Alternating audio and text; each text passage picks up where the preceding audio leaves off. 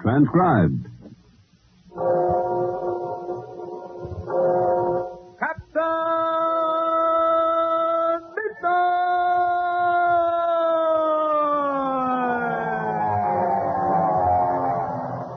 Captain Midnight, brought to you every day, Monday through Friday, by the makers of Ovaltine, the world-famous food drink. I know all you young aviation fans and followers of Captain Midnight know a lot about flying and about flying terms. You know what it means, for instance, when an aviator says he's flying right on the beam. You know he means he's flying straight for his goal, exactly on his course. But let me ask you this. Are you right on the beam yourself? Are you getting where you want to go as fast as you can? Now, I'm talking about your health, your weight, your height. Are you getting stronger and huskier every day with more pep and ginger? Are you becoming more popular with your friends? Well, here's what thousands of smart young fellows and girls are doing to keep themselves headed in the right direction. They're drinking Ovaltine regularly, every day. You see, Ovaltine brings you vitamins and minerals and other things you need to keep yourself right on the beam. Food substances you often don't get enough of in ordinary meals. So if you want to keep racing along on your course, right on the beam like a high-speed plane, you just start drinking sweet chocolate-flavored Ovaltine 2 or 3 times a day. You'll like it. You really go for its taste. You'll say it's the most delicious way in the world to get the things you need to make yourself bigger and stronger and huskier. But now, don't put it off. Get a jar of sweet chocolate-flavored Ovaltine and start drinking it right away. And say, fellas and girls, be sure to have pencil and paper ready right after tonight's adventure, when we'll have another big secret squadron signal session. And now, on with the action-packed adventure, The Jewels of the Queen of Sheba, with Captain Midnight and the Secret Squadron. Yesterday, Captain Midnight, by means of the pocket locator, ordered Icky, Joyce, and Andy Maxson to continue toward Lake Tohiba in spite of the mysterious plane that was following them. But he asked them to keep him posted every few minutes. Now they're nearing Lake Tohiba, and Andy Maxson of the controls is trying evasive tactics again. Listen. I'll give that boy credit. He sure knows how to fly. Yeah, and I'd give my left arm to know who's at the controls. Wait, maybe it's Sans Souci, Andy. No, that fly-off couldn't fly a kite. But it could be the other one, the face in the window, the one who posed as the chauffeur. Yeah. But whoever it is, Andy, I'll bet one thing. It has some connection with these Abubastis. If I ever find out that that's the guy who shot up my nice little amphib at Cairo, I'll fix his clock good. Now, with this plane, you won't, Andy. We're more or less at his mercy. The only armor we got is our pistols. I know it.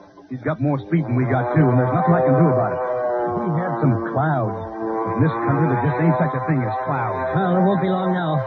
According to my calculations, we should be seeing Lake Tohiba any time now. Precious minutes pass, and as the plane nears Lake Tohiba, Captain Midnight and Chuck wait anxiously along the shore. It ought to be due any time, Captain. Well, they might have struck a slight headwind. No need to worry yet, Chuck. We heard from them just a few minutes ago in the pocket locator. Gosh, it sure will be good to see Icky and Joyce again. Yeah. This is the longest we've been separated in quite a while. Yes, it is, at that. Captain, Yes, Chuck? that ring, do you mind if I look at it? Why, no, of course not. I got a glimpse of it before, but not a good one. Well, it has such a fabulous history that I've almost been afraid to ask. Yes, I know what you mean. It is a fabulous ring. You feel that the instant you look at it. Are you going to turn it over to the Emperor of Abyssinia eventually, after you capture Bubastes and find the jewels of the Queen of Sheba? Yes, I believe the Emperor is its rightful owner. Here, I'll take it out of its case. Okay, here is the original ring that King Solomon gave the Queen of Sheba. A ring that's caused bloodshed and suffering, triumph and disaster. A ring that's as fabulous as the Queen of Sheba herself was. Gosh, what a beauty.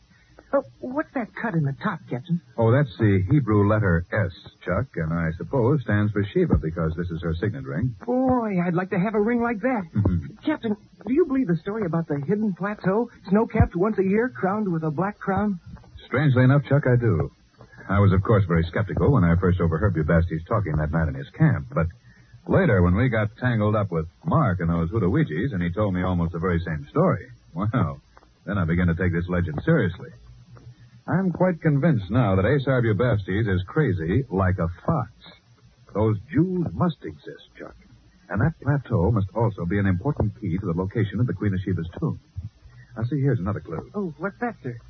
The surface of this top stone. Notice anything peculiar about it? Nothing except that it's It's got triangular carving on it. Yeah, so is the hidden plateau supposed to be triangular, remember? By gosh, you're right, sir.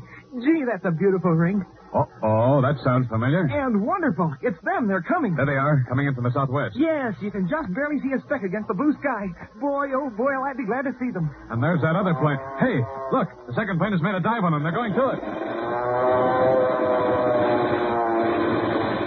Yes, in less time than it takes to tell, a furious battle takes shape high in the skies over Lake Tahiba.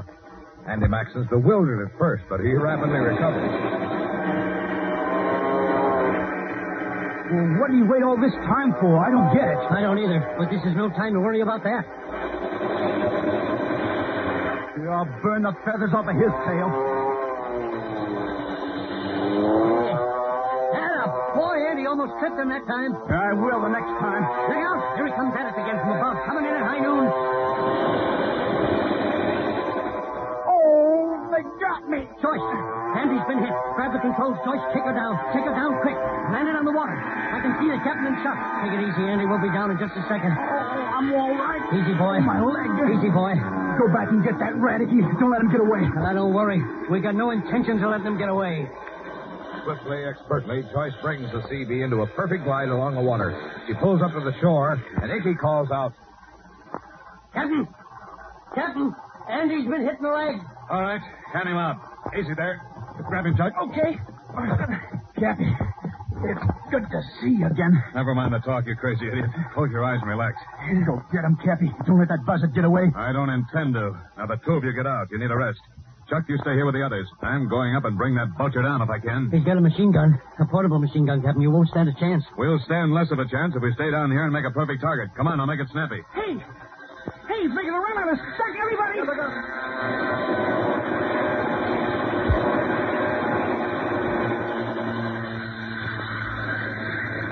Everybody all right? Nobody else hit? Good. Joyce, do what you can for Andy's leg. Here I go. Good luck, sir. Good luck, Captain. Give him the work, Captain Midnight. Captain Midnight climbs straight up, and the ex-Nazi fighter pilot's there waiting for him. There ensues the most vicious dog fight that the secret squadron has seen since the war. A grinding, grueling dog fight in which Wolfgang, the ex-Nazi, pits his evil skill against the matchless skill of Captain Midnight. But it's an uneven battle. Captain Midnight's able to get in only a few random shots from his pistol at close range against the machine gun of Wolfgang.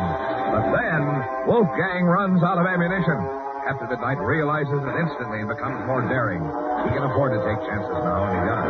Closer the two planes come together, both men firing single pistol fire into the glass of their cockpit. And then... Joyce!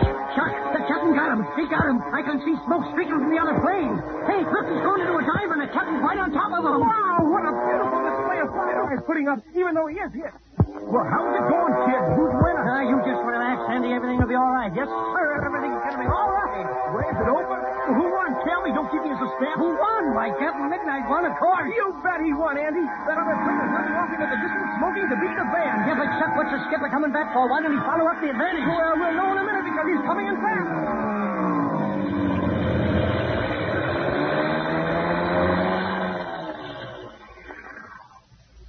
What happened, sir?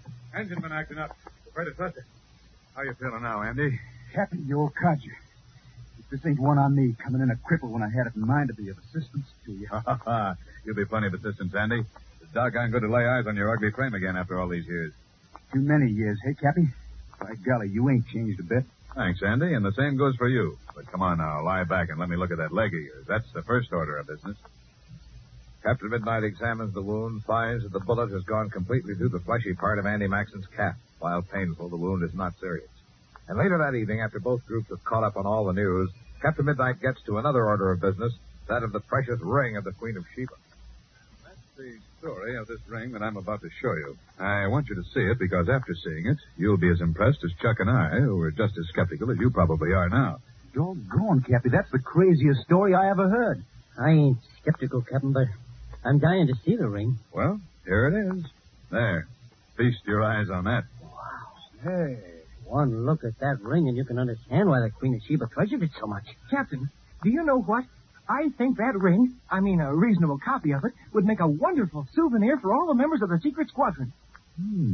Say, that's not a bad suggestion, Chuck. In fact, it's a mighty good one. Do you really think so? Mm-hmm. Boy, I can just see now how thousands of faces would light up if they could have a ring something like this. As a matter of fact, Chuck, the more I think of it, the more I like the idea. Not merely for its sentimental value, but for other reasons. Well, what do you mean, sir?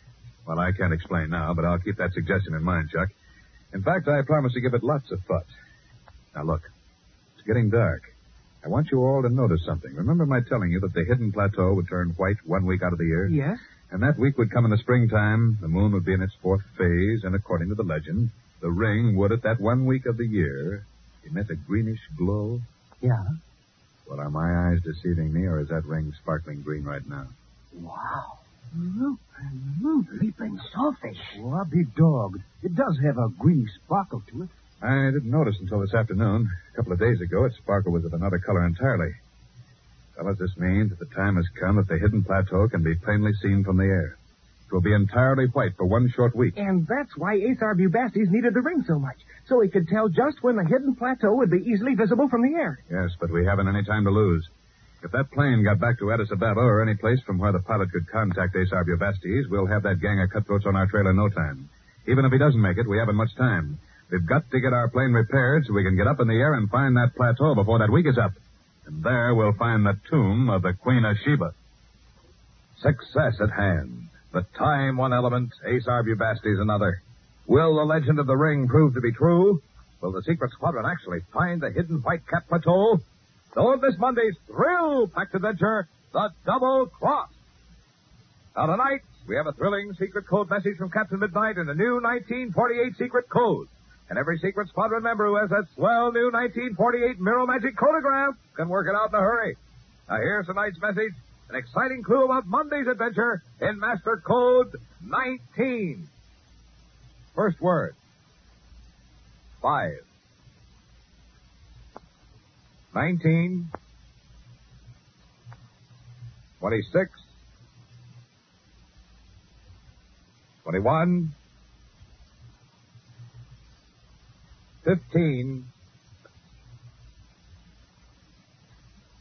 11, 3,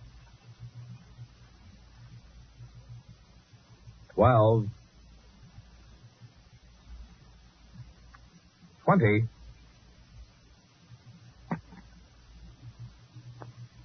26.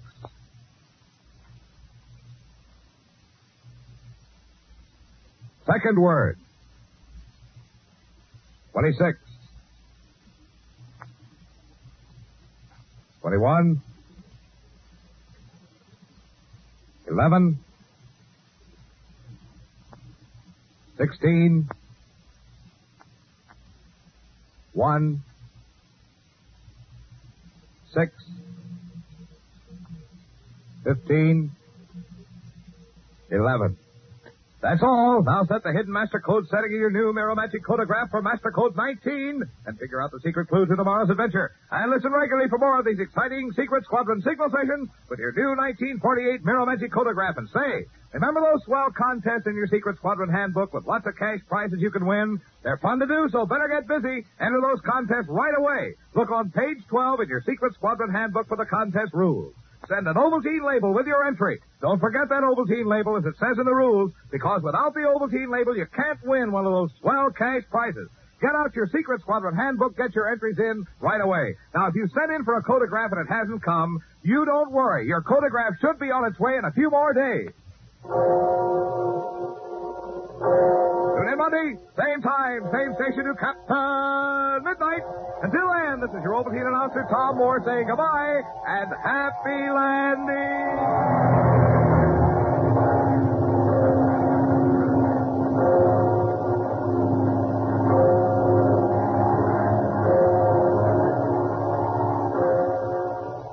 This program came to you from Chicago.